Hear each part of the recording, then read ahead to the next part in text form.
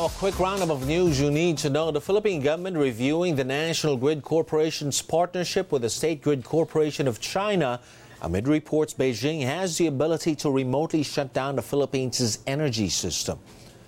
Water samples from the National Capital Region in Davao City test positive for the polio virus. The Senate approves a 4.1 trillion peso general appropriations bill on third and final reading.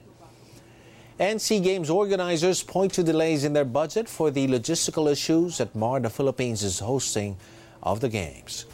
Those are the stories making headlines. You can also go to news.abs-cbn.com/ANC for more details on the day's biggest stories.